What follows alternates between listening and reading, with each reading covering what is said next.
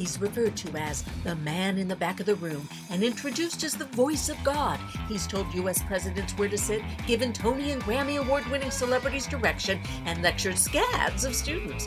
But as he likes to point out, who cares? The event entertainment expert you don't know, Anthony Bellata. And Bellatified.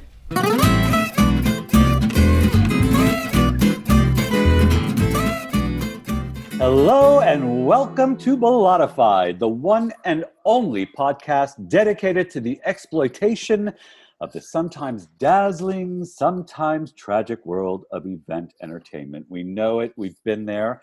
I'm here once again with Alex, my cohort in crime. Say hi, Alex. Hello. How are you doing today in the midst of this C-19 that we're still in? Oh, crazy and guiltily sitting in air conditioning with all the rolling blackouts and whatnot. So plugging away week after week, day after day. Yeah, I can see how the air conditioning is really blowing those palms around. I know. Well, you know, girl's got to do what a girl's got to do. She's got to feel good. She needs her Paloma Hermosa. Yes, my Paloma Hermosa. You know, I think we have a guest today. I think that's where we're going today, but you never tell me these things. So I'm going to start off with something that I'd like to just share with people, because people are asking us now, how do we find entertainment for virtual events? What are the things that we're looking for? And some of the things are a little different, and some of them are the same as they were when we were doing live events.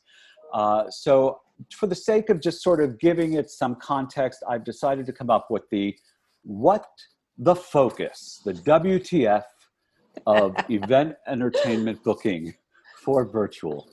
What the focus, okay? So here are the Bellata what the focus is of event entertainment that is virtual. The first one, you like it? I love it, actually. I love it. Thank you. I love you being around me just to tell me that you love things like that.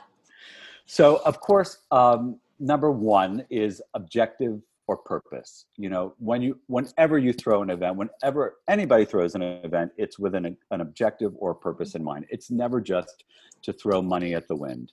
So you have to know and key into what that objective or purpose is and how the entertainment can help achieve it. In the live world, the entertainment is crucial to the goal and objective, because it's either going to help you achieve the goal or it's going to wreak havoc all over it if it's not the right thing. Unlike a centerpiece or a meal, which, if not so great, won't kill the entire vibe of the event. So you have to be really careful. So objective is number one. You're always thinking about what it is I want to achieve and what kind of entertainment out there could help me to achieve it.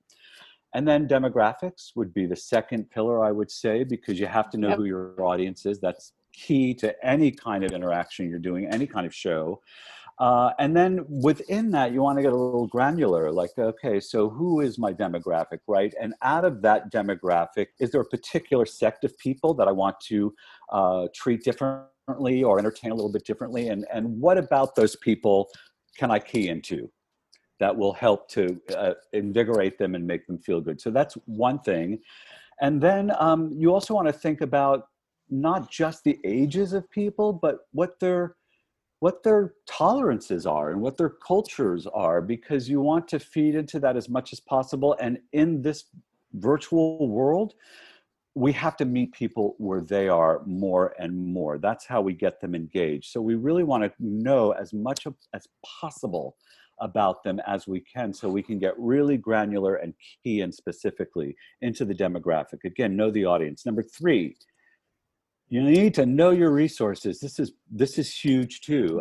You know, what's around you, what's available. We're blessed. I think we're developing some resources for virtual that it's not easy to do. Not everybody crosses over, as we like to say in the office, because we're wondering how is it they engage or interact with an audience, because again, it's so important.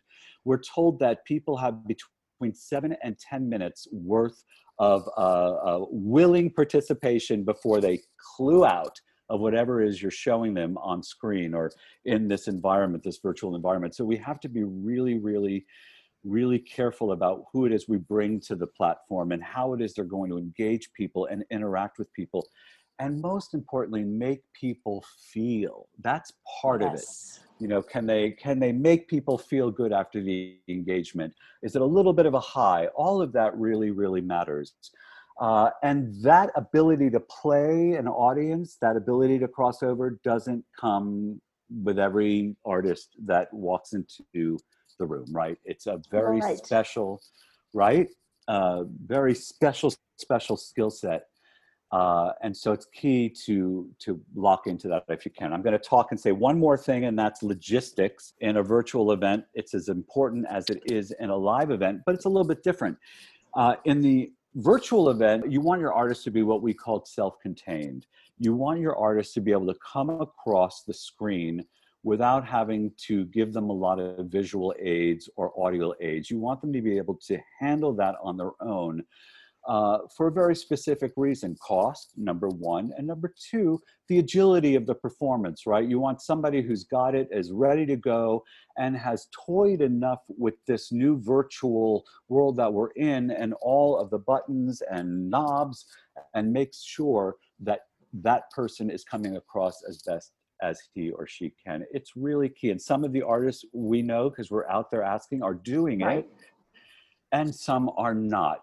And some things cross over better than other things. So, but this is just sort of, we'll dig deeper, we'll dive deeper later. This is just sort of the 4 nuggets that you really have to think about when you want to book virtual entertainment. Once again, objective demographics, your resources, what you have available to you, and your logistics. Those are the 4 things. We're always happy to answer questions about those 4 things in more detail.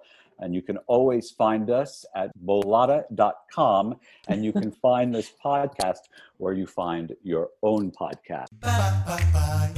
The things you said that I've really been finding, and you know, about knowing your audience and being sensitive to who they are. Our reach has now, it's tenfold. You know, the audience we can reach now on a broader basis for every event can reach out internationally. So it's really, really important that we know who we're dealing with, that we're sensitive to cultures and the demographics and everything about that. And it's on such a much broader spectrum. Yes, so that's a really key point. And to that point, in the conference setting, which might be a little bit broader than the event setting, it's key and it's okay to communicate or to touch on those individual audiences that make up the larger audiences. In other words, it's okay to segment them a bit and to offer something that might appeal to a certain group of people, and then offer something later that'll appeal to a different group of people within the conference audience. Not everything you do in this format has to appeal to everyone. I think you want balance. I think that's great, because then you have a way of bringing a group of people in, making them feel, we all want to feel special. And especially now that we can't be out amongst many people, being able to target and then, as you like to say, pivot and then target, right? It's so key into drawing those people and making them feel part of your, what feels like a small world, but is so big. Exactly. Good point. Any more? The other funny thing is, you know, I have this theater background, right? As do you. And I'm finding that the world of theater is even more important now virtually than it was when it's live. You know, you said something about taking those little granular pieces, right? The little things and focusing in on them in addition to the broader picture. So when you said that, it made me think of, well, when you watch a musical theater piece and you see the choreography, that's what I liken it to. A choreographer doesn't just put movement in for movement's sake. Every little hand flick, every little movement, it's got to further the story, which is what this is so important. You take the broad perspective, you take those little granular pieces, and you help further the story of the event and the theme.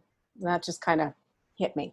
That was beautifully put. That's exactly right. That's the whole purpose behind it. Yeah. And we've never been the kind of agency that has just wanted to sell for the sake of selling. You know, there has to be a purpose, so that people walk away feeling, again, something more than they did coming in. So yeah, thank you, a disciple. You're welcome. Oh, and I'm sorry, one more thing. Bringing this in, when you were talking about, grabbing people in the voiceover world, as I was learning, we would learn this thing called the Wernicke method. And that is, it's all about changing tone, changing pitch, all these different things you do to keep people engaged, which is what we need to do, these smaller segments and these bites of fun entertainment, because the brain, when it gets too much of one thing, will shut down. It shuts down in an attempt to protect itself. It's like, that's not really useful. I have all this other stuff coming in. So I'm finding that virtually when we're staring at the screen, that's super important to keep people engaged, that constant, that changing and that re-engaging and that high energy, but always changing along the way. And that's called the Werner effect? Wernicke. The Wernicke effect. Correctly from my we need to take a note of that, D'Angelo, the Wernicke effect, so that we can have Alex demonstrate on one of our upcoming shows. Oh, that would be, and by the way, have you done any pivoting this week? This week, have I done any pivoting? Yes, actually, on a personal basis, I've had to pivot a lot. So, I don't know how much we want to get into all that, but you share what you share. Up to you.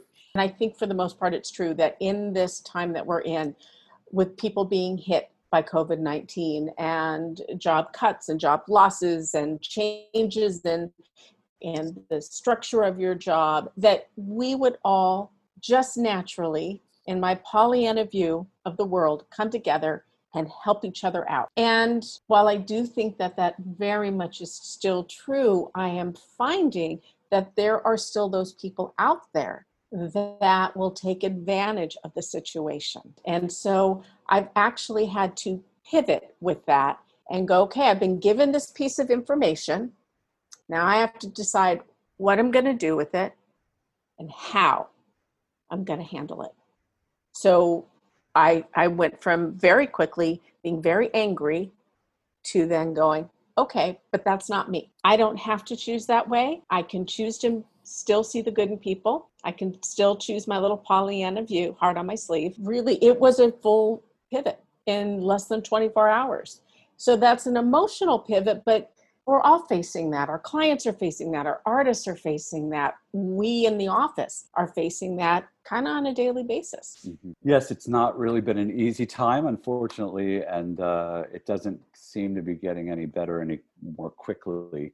But I am seeing that people are pivoting and finding more and more opportunities online and determining that they're going to move online because it's what we have available today, and it's not such a bad solution. One of the things that I wanted to share today is I do a little bit of script writing, as you know, and I've just written a script for the Top Tech Awards of San Diego. It's the 4th or 5th year I've provided a script for them. And this year, it's virtual. And it was a delight to write the script for a virtual show about technology because it was an easy write. It was an easy fit. These are people who helped to develop, not necessarily the people in our audience, but the industry helped to develop the tools that we're using today that had this pandemic happened 20 years ago, we would not be in the same place. It would be far different. So we're blessed in a way that this happened when it did, and the technology is there that we can still communicate and do the pivoting that we need to do. All right, who's our guest? I know there's somebody waiting to come in. I know there is. There is. You know, it's not a secret in our office that our guest, I don't just look at him as a colleague. I truly look at him as a friend. He is just a kind-hearted gent. And you want to talk about pivoting. This man has pivoted. Incredible in his life. I mean, he has a Bachelor of Science degree from Cal Poly in structural engineering, right? He uses that to manufacture his own events and illusions, right? So there's a pivot from that, pivot into what he does now. We have called upon him in the past to help us out on an event he wasn't even a part of. But he stepped up and kind of, I want to say, saved my butt a little bit, because I would not have been able to handle this segment if it weren't for him. You know, he's an incredible entertainer, an incredible illusionist, mentalist, magician. And as he likes to say, he is not in the business of doing magic, but rather in making memories. So super excited to welcome Mr. Derek Ostavani to the show. Hi, Derek. Hello, Derek. Thank you, Anthony and Alex. It's a pleasure to hear your voices. Thanks for having me on, guys. Oh, it's a pleasure to have you on. Really, it really is. And everything that Alex said about you is true. I knew who it was sort of halfway through, I must admit. There was one clue that couldn't get by me, and that was he worked with us on a show, but he wasn't in the show. He wasn't part of it. And that was when you helped us to provide an illusion for an attorney as part of a talent show for a partner event. We won't mention the law firm, but it was a really well-run event, and you helped this gent with an illusion that you built for him. Yeah, it was a couple. We did two illusions, if I remember correctly. We did. And so it was my pleasure. You know, I was out there in Arizona, and I was working as a structural engineer, and you know, I had a relationship with you guys when I was here in San Diego. But Alex reached out to me, and so you know, it was my pleasure to be a part of it, to help out what I could, and it was a lot of fun for me, and I learned from it just like everyone else on the project that I think. What did you learn from that? You know, it's a good question. You know, these are two illusions that I put together for the gentleman that was performing. You know, I had no prior knowledge of him. I've never met him before. I didn't even know what this event was about or what and why he was trying to showcase anything. And, you know, I come to learn about him a little bit, and kind of a reserved gentleman, and, you know, from a law firm. And for whatever reason, this year, that company, instead of hiring entertainment, they decided that their whole company is going to put on their own skills and entertain the company for that company event. So it was great, you know, so getting to know him a little bit and know, because I know he did do a little bit of magic, but you know, obviously he wasn't full-time, he wasn't a professional. So getting to know who he is, what his skill level is, and what would he be able to best present and come across to all of his colleagues. And he was really happy with the end result. And you worked with him for, it was more than one rehearsal. I remember it was a couple of rehearsals, as I recall. You kept coming back to the hotel to work with him and to ensure that he felt really comfortable, because at the end of the day, while this was a trick that you came up with, you were basically molding it onto this gentleman, and it was to be his. This wasn't a situation where this gentleman became Derek's assistant. Derek wasn't even on stage. He shared the illusion with him and basically gave it to him to use for the show. And it was really remarkable because, you know, there are people who do, and there are people who teach, and there are people who can do both. And you did both in that occasion. You knew what it was you're doing, and you were able to mold it on him in such a way that made him comfortable in an environment that wasn't necessarily his comfort zone.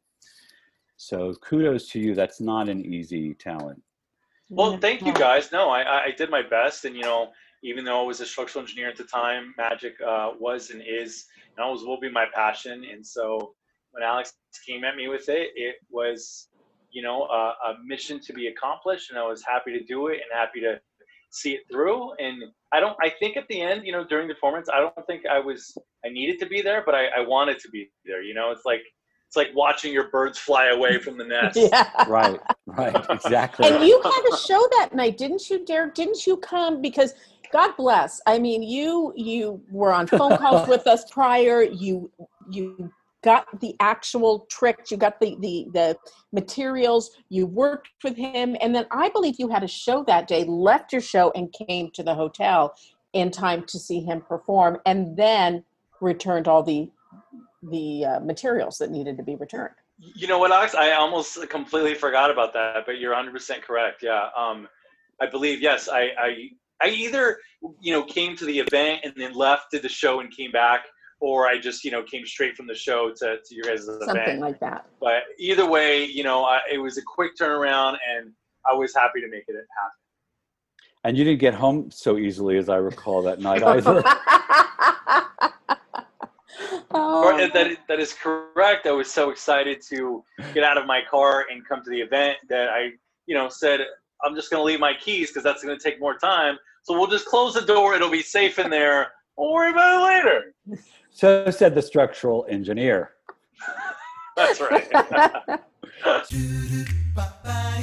So what is it about magic that makes it so compelling for you? What is it? And when did this start? That's a great question. For magic, for me, I'll tell you, all right, you want the short answer or do you want more intense? No, we're not here for 2 hours, but give us the real answer. So, unlike a lot of magicians that tell you that they started at age 6 or age 8 or whatever, I didn't start till age 21. However, at age 6, at age 8, I loved magic. I just thought it was the greatest thing in the world.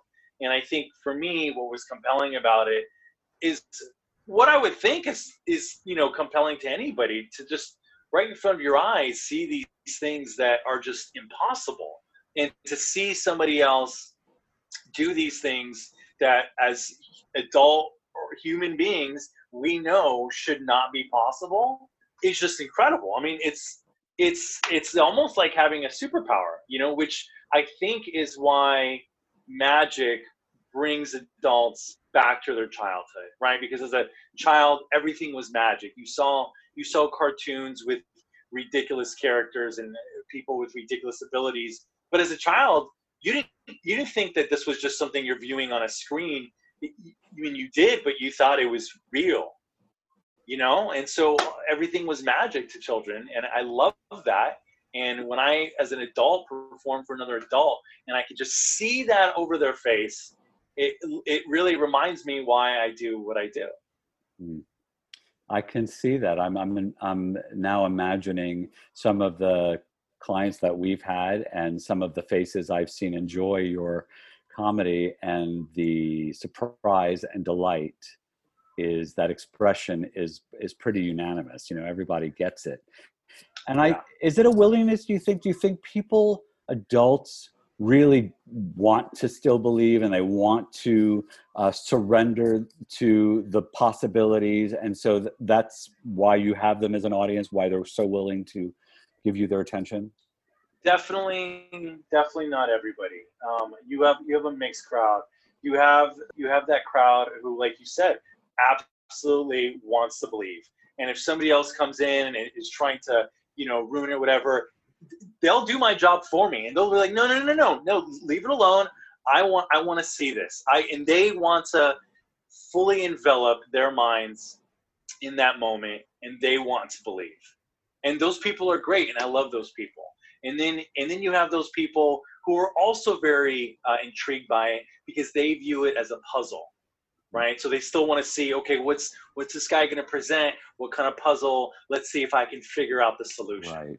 And then you have the other people who, of course, don't want to believe. And I don't know. And again, it's like I'm not going to ever approach somebody and tell them, hey, what I'm doing is, of extraterrestrial abilities and I have powers. But I just kind of ask them in a very indirect way, can I have your attention for just a moment? So they themselves can kind of take that moment and put it in a time of disbelief. You're giving and them I think permission. Those are the people. Yeah. I am. I'm allowing it for them. Yes. I'm not saying what I'm doing, like I said, is anything crazy, but I am giving the illusion that what's happening is happening. Right. And if you have no answers for that illusion, then what you're seeing is what I'm doing. There's a quote, a very famous quote in a very famous magic book, and it says, "What the eye sees, the heart must believe." And That's it true. makes 100% sense, right? And as long as I'm a good magician and I'm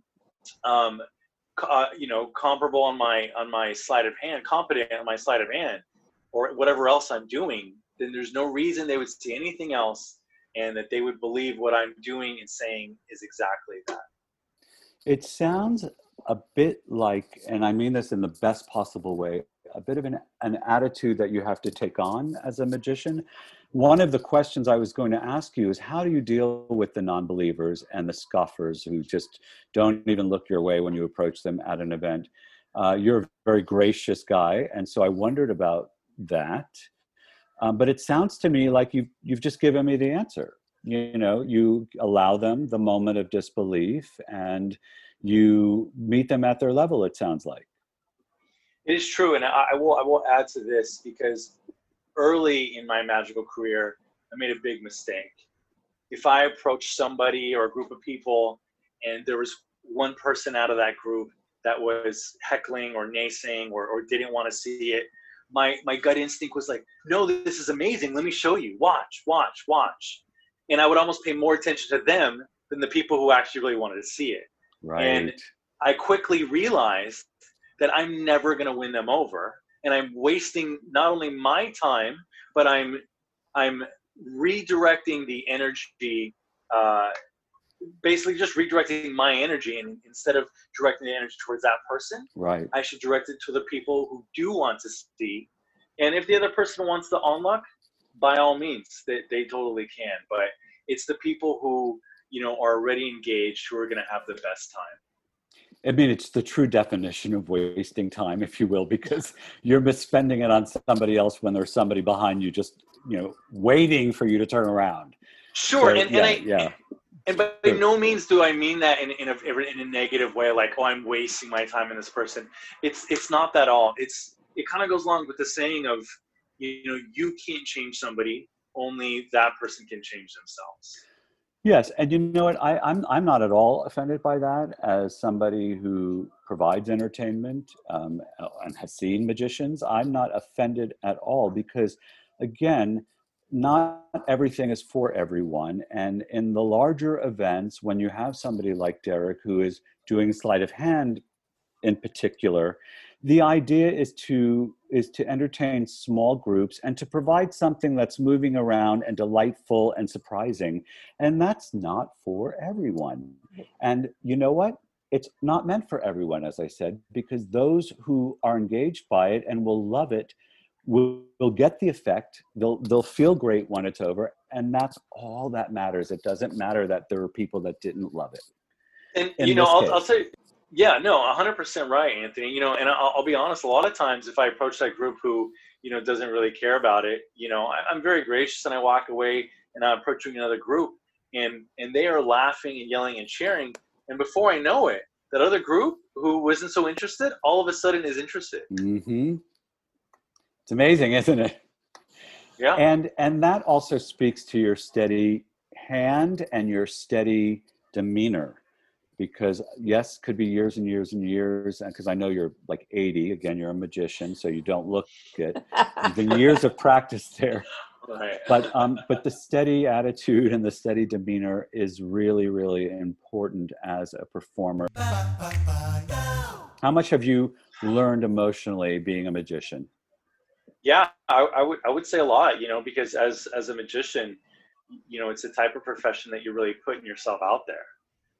You're approaching people who didn't ask to be approached by a stranger. You don't know if they're having an important conversation. Maybe they just broke up with their boyfriend or girlfriend. And you as a not only a performer but as a professional, that goes with all professions and all industries. You have to know how to read a scenario and a situation. And if somebody is snarky at you, or maybe they're having a bad day, at the end of the day, you have to walk away and be nice and be professional about it, and so you have to realize that because you love it, not everybody else does, and that's okay. Was that a hard lesson for you? It was initially, because especially at the beginning, you're so excited and you want to show everybody in every moment, and it's not always the right time.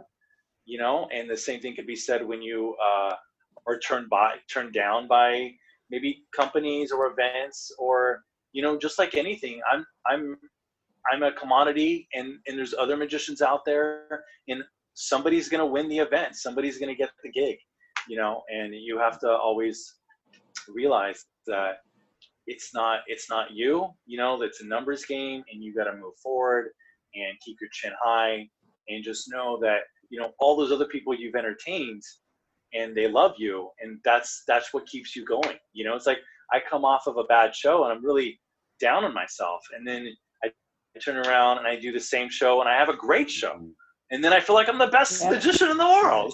And sometimes the bad show is really just how the audience responds or doesn't respond. It has nothing to do with you at all, right? It's just the response. Yeah, it's true when they say you're as good as your audience. That is 100% true. And what people, I don't think the average audience member understands, and I think that you definitely do, Alex, and absolutely you do, Derek, is that the energy is two-way. It feeds back and forth, and the more they give you, the more you give them. It's just, it happens without even a thought. It just permeates, and the better the audience, the better the show, if you will, because the energy, right? So, 100%. Sorry. Go ahead. No. Go ahead. Finish up. I was just gonna say, and more experienced magician told me fairly early in my career, the bigger the audience, the easier the gig is. And you think, and this is not thinking about strolling. It's more on stage. Right. I'd much rather perform for 500 people versus 50 people because of the energy. Because the energy's up, and more people are laughing. And when it's a small group, what tends to happen is if you think something's really funny, or you think something is really impossible or astonishing, you tend to look at your peers to see if everyone else thought the same thing, and you're almost looking for them for confirmation, right, if you can react. Right.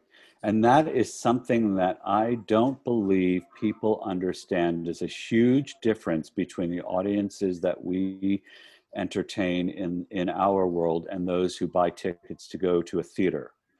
100%. It's the hierarchy in the room. It's the colleagues in the room that all have a play in how people respond. If people are in a room with their C-suite, their senior leadership, they're going to look for cues before they start overreacting or over-responding to anything on stage. Exactly. And like you say, it's for approval. It's for the approval to do it.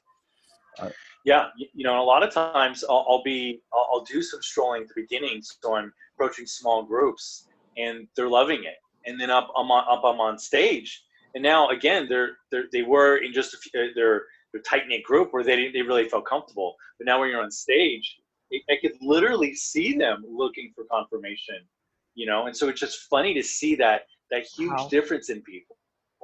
It is funny, isn't it? I wonder if that. I mean, I know that exists just in general in our private audiences, but I wonder if that exists for other kinds of talent, like for singers or for just other variety acts. I wonder if it's the same. I just wonder if magic has an implication there.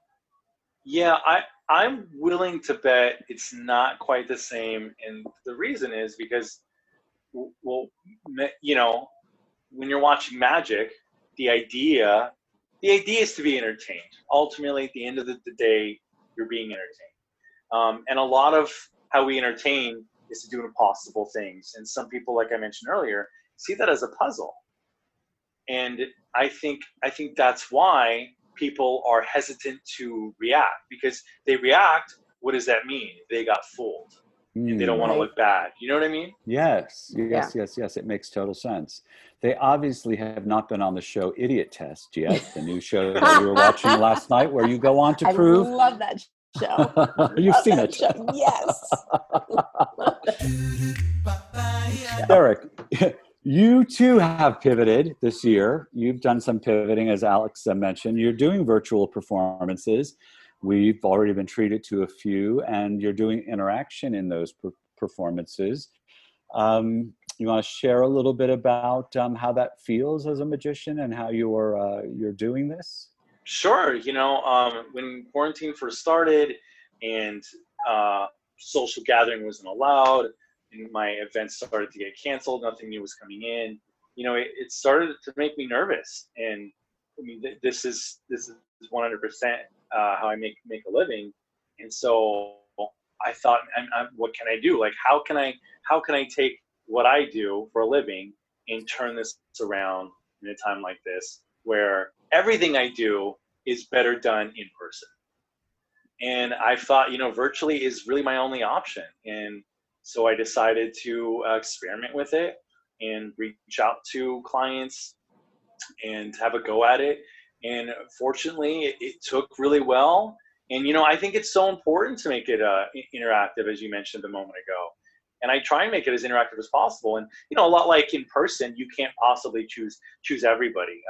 But I take a lot of pride in my show. I think it's very well-rounded. And again, I try and choose and chat with as many spectators as I can. And, that really makes the difference from just, going on YouTube and watching something versus hiring me, being in your own living room, casting me onto the screen, and you and I going back and forth, and the magic happened right between us. Mm-hmm. There is a magic in that, isn't there? Not to overuse the word. And I think that's the key with you, quite honestly, Derek, is that you have the interaction, you pull people in, and you're not, I hate to use this expression, but you're not so self-consumed that you forget that they're there. And that's so important, that you're really keyed into the people. That's key, because if the focus is on you during this, they're going to feel that, and they're not going to feel a part of it. You really reach out. There are a couple of ways, though, I'd like to explain to the audience, and correct me if I'm wrong. There are a couple of ways to do this, to do magic in the virtual setting, excuse me. The one way that we could do this is through a tool such as a Zoom, a meeting tool, where Derek is brought into a meeting that has a certain number of participants, and he becomes the stage feature or the act, if you will. We're also including Derek in our virtual vaudeville series, which would make him available in short clips to do small shows in between sessions, in between breakout sessions, as little interstitials. And Derek also has a live show, a stage show that he does that can be streamed.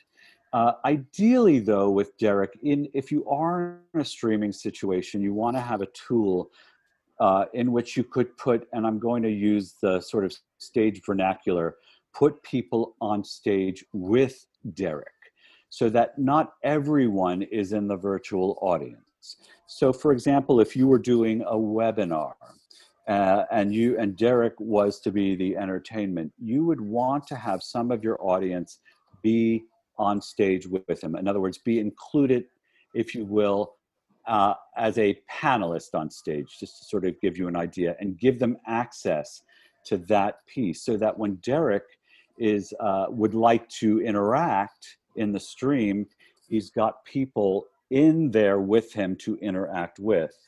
That stream is then sent to a larger audience. It's a bit difficult to envision, but it's a way to make a magician work for a large audience and give that magician the kind of contact that helps the magician do their job. Also gives some people, maybe your VIPs or very special people, a little bit of onstage interaction, if you will. And those people would be the people that you would say, Derek, hey, we want these people to be the people that you play with. And these are the people that we're going to work with you and ask you to build into your performance. Those would be the ways that I would present Derek, a magician such as Derek, in this format. Anything that I missed, Derek, or would like to correct or change about what I said? No, that's pretty spot on. A lot of times, clients reach out to me and say, hey, we're appreciating, this client, or it's so-and-so's birthday, feel free to pick on them, not pick on them, but, interact with them, include them, with the magic. And right now, and I think it's working fine. But right now, when I interact with somebody and they unmute themselves, everybody else sees me, hears me, and then hears another voice. Mhm. Well, I'm trying to take my whole show to like another level. It's like the 2.0 version. I'm gonna make it even more interactive. We're gonna add some music. You're gonna be able to see me along with the grid of everybody else. And then more importantly, when I am interacting with somebody, everybody will see a split screen. So they will see me, they will see the other person as well. Beautiful. As me and that person, go back and forth. And I think that's super important. Very, because then they feel a little bit more clued into what's happening. Very much. Absolutely. When we book Derek, we are there also with Derek in the background because it's important to have somebody in the background that's helping to mute people, to make sure that he can see people, and we would call that our hosting ability there. And not somebody you won't ever see in the interface, but somebody that's there to help it run smoothly. Wanted to make sure that you knew that that's an important part of the puzzle here in producing entertainment virtually. There should always be somebody behind the buttons pushing so that the talent can focus on the talent. And as much as possible, we will do that when we work with Mr. Derek Stevano. Yep. It's nice. It does make it a little bit more seamless, so it's always appreciated. Absolutely. Derek, you were interviewed by Jeff Zevely recently, and you were noted as being the magician who beat COVID with a trick up his sleeve. Now, would you like to share that trick with us? Because, we really could use it about now. Are you familiar with the Rubik's Cube, Anthony? Producer D'Angelo here to provide an audio commentary of Derek's magic trick. Derek pulls a Rubik's Cube out of seemingly nowhere. I am familiar. I've seen them. I think I touched one maybe twice. I've touched it, but I've never actually played with it. Solved the Rubik's Cube. You've never solved one. Who cares? At this point of their exchange, Derek has been taking the sides of the Rubik's Cube and he has been twisting and turning the tiles as to ensure no surface is all matching. Red is mixed with blue, yellow. Please just Google a Rubik's Cube if you don't know. No, and that's okay. That says a lot about you. It says you have Oh, does it? Yes. That's it. At this point, Derek keeps twisting and turning the Rubik's Cube, not his body. Anthony, I will have you know I can solve a Rubik's Cube. Of course. I give it a couple twists and turns, Anthony. I'm going to give a couple more twists and turns, and then I'm going to try and solve this for you in record time. Alex and Anthony look wide-eyed at the magician. Okay. But I need complete concentration. You with me? I'm with you. Here we go. He twists it, he turns it. Anthony, this is taking a little bit longer than expected. Uh-oh. Let's just do it this way. He snaps his fingers, blows on the Rubik's Cube, and with a flick of his wrist, it becomes all matchy-matchy and solved. Like, for real, for real. How dare you? That was beautiful. That was beautiful, kids. Awesome. If you're just listening, he blew on the Rubik's Cube, and it resolved itself. If only life were that way. Do you I have know. other powers? Can you make things fall into place just by doing that? I can do whatever I want, but I only use my powers for good, so you know. Okay. We like that about you. We actually like that about you. Is there anything else that you'd like to share with us, Derek, before we let you off the hook? As Alex mentioned, that I was a structural engineer, and I found magic. I truly found magic the same year that I got accepted to university. And as a young man, you do a major, and you major in a degree that you don't really truly know what it's about, and you go in with a certain mindset.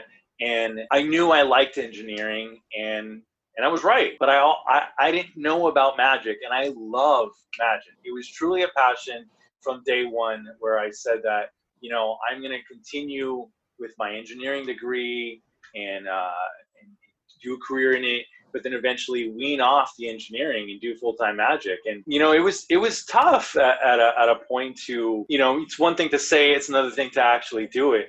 and it was pretty tough to make that transition. You know, when I did, I haven't looked back a single day, and I'm pretty happy, and I would say proud of myself. And I just encourage other people, you know, that if they have a passion and they can make a career out of it, that they're lucky, you know, because not a lot of people have a passion, and B, it's something that, you know, and honestly, and people even who have a passion can't necessarily make money out of it. So if you can, and you can find a way to do it, I thoroughly encourage All right. that. So what would you say to a young magician who wanted to have a career? What would be the one piece of advice that you would give this person? Absolutely. I would tell them to, you know, study it like you would study anything else. However, I would never say magic is going to replace an education. I think an education is 100% important. Just, you know, it molds you to who you are. You know, it makes you an intellectual person. It gives you social skills. And, you know, if you're set on being a magician, major in things that are going to help you in that career path. Now, I have no regrets what I've done, but if I were to go back, I would major in things such as business, psychology, and theater. Maybe I do double majors, maybe some of them will be minors.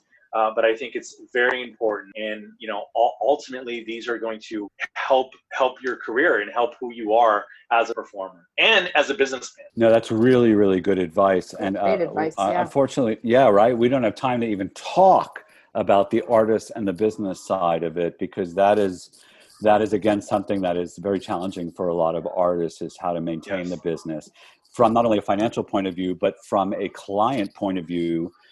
In so much as how they treat people and what they're willing to do and their flexibility and blah, blah, blah, Sure. Which are all the things, again, that you bring to the business. So thank you for that, because we'd like to see some new fresh talent come up, and we always want to encourage that. And, you know, even if you take up magic as a hobby, there is something to be learned by it. You know, the presence that is needed to be a magician, as you said, the ability, the wherewithal to approach people that are not expecting you to approach. Those are real life skills that come in handy whatever you're doing. Right. 100%. So thank you. We're not going to let you go until we play a little this or that, just a few this or that questions. I'll ask you this or that, and you tell me which one you like. Okay. Very easy, very quick. Are you ready? Yes. All right. Chocolate or vanilla? Vanilla. Front seat or back seat? Backseat. Good for you. Copperfield or Burton? Oh, Burton. Okay. Jessica Rabbit or Jessica Simpson? Jessica Rabbit, for sure. Salty or sweet? Salty. More or less? Less. Less is more. Chicken or beef? Chicken. Yes or no? Yes. Good for you. That's what I always say too. Ladies and gentlemen, we're talking to Derek Ostavani. You are terrific, man, and we'll work with you for as long as you let us. Thank you for coming on the show. Well, that's great. Thanks for having me, guys. Thank you so much. Absolutely. Thank you. Take care, Derek. Thank you.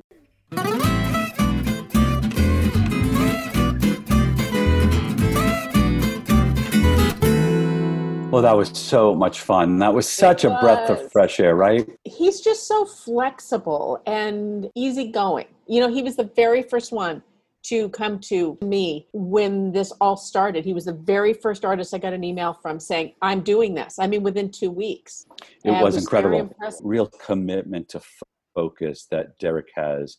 And it's hidden behind this great, gregarious personality that just makes you smile and feel at ease and is just so comforting, right? It's much so. Makes him so good, you know? And, you know, we have this deal in our office. I won't talk for lack of a better word, that we work with people who are easy to work with and that we enjoy working with, because it's a reflection. We know that if we are working with them in an easy way, that our clients are going to experience the same thing. And we have we've bent over backwards for artists that we've liked, giving them opportunities to just show a little bit of flexibility and gregariousness in their performances so that we can continue to work with them, because some of them are so talented. Yes. But in our world, it is so important that perception that somebody is warm and friendly, even if they're on stage and 30 feet away from you, makes a difference. People feel it. I once worked with a group of ladies, and they were fabulously talented. They were all Broadway stars. All of them had lead starring roles on Broadway in a show, probably about 15 years ago now. And it was a really well-crafted show. But I think I've shared this story with you, Alex. I was in the audience, and which they were loving it, Broadway stars, but I thought to myself, those ladies up there are really enjoying watching people watch them. Yes. They're really enjoying that, but they're not connecting at all with anyone in the audience. It was so clear. And it's almost as though, in the theater, right, we have the fourth wall. Right. Many people heard of the fourth wall. You pretend as though the audience isn't there. There's a fourth wall. But in the event world, in live entertainment, in the concert world, even if it's a public concert, the connection is what's important, and the ability to look past that fourth wall and not be afraid to look at the people in the audience and connect with them. It's a willingness to be vulnerable. And it's imperative. It's so important. I had the same experience on a New Year's Eve, going and seeing somebody I really wanted to see, loved her forever. Within 10 minutes of the concert, I checked out because there was no connection. And it was very much that. It's just, I went up here, I want to hear myself talk. I want to hear myself be the diva that I am. But it's like, okay, well, it ruined it. Well, you said it earlier. You said that people want to feel special.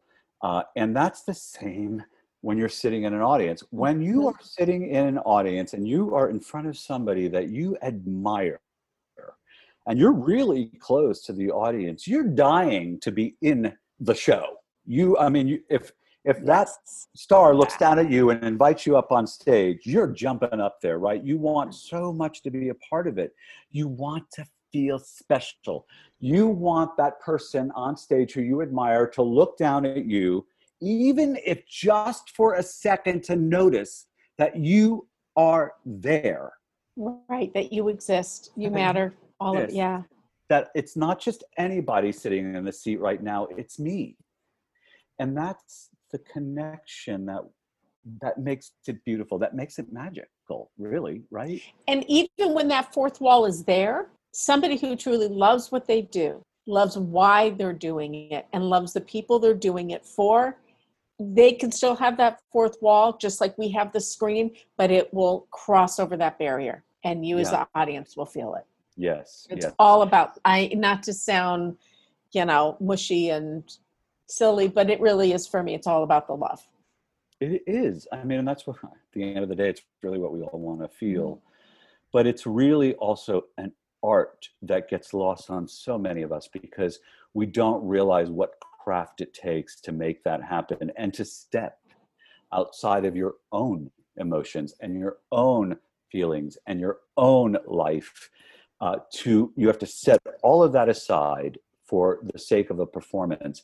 And that, as you get older, certainly isn't easy to do, but it's really never easy to do. And you can probably coin the phrase, right? Not coin the phrase, but say the phrase right now: leave your baggage at the door. That's right. Whenever you walked into a rehearsal, like, they do not want to know what went on in your world. You are here now, you are present, and you are this person, not that person.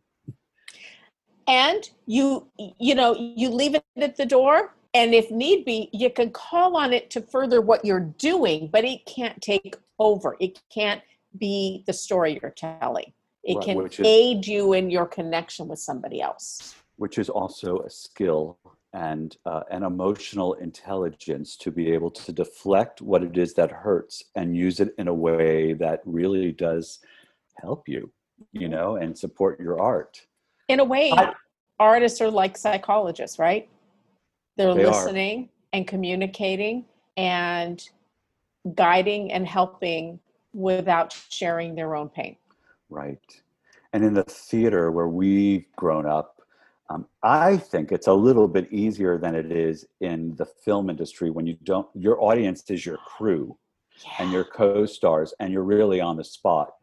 And you're telling everything out of context and out of sequence. Right. And hoping that they put it together in such a way that makes sense, right? Because then you lose total control. Yeah, whenever I hear anybody say, well, I would have done this differently. Yeah, but you don't know, they probably did, but this is the one the editor chose. Right. For whatever reason. Right. Because the editor doesn't care. Right.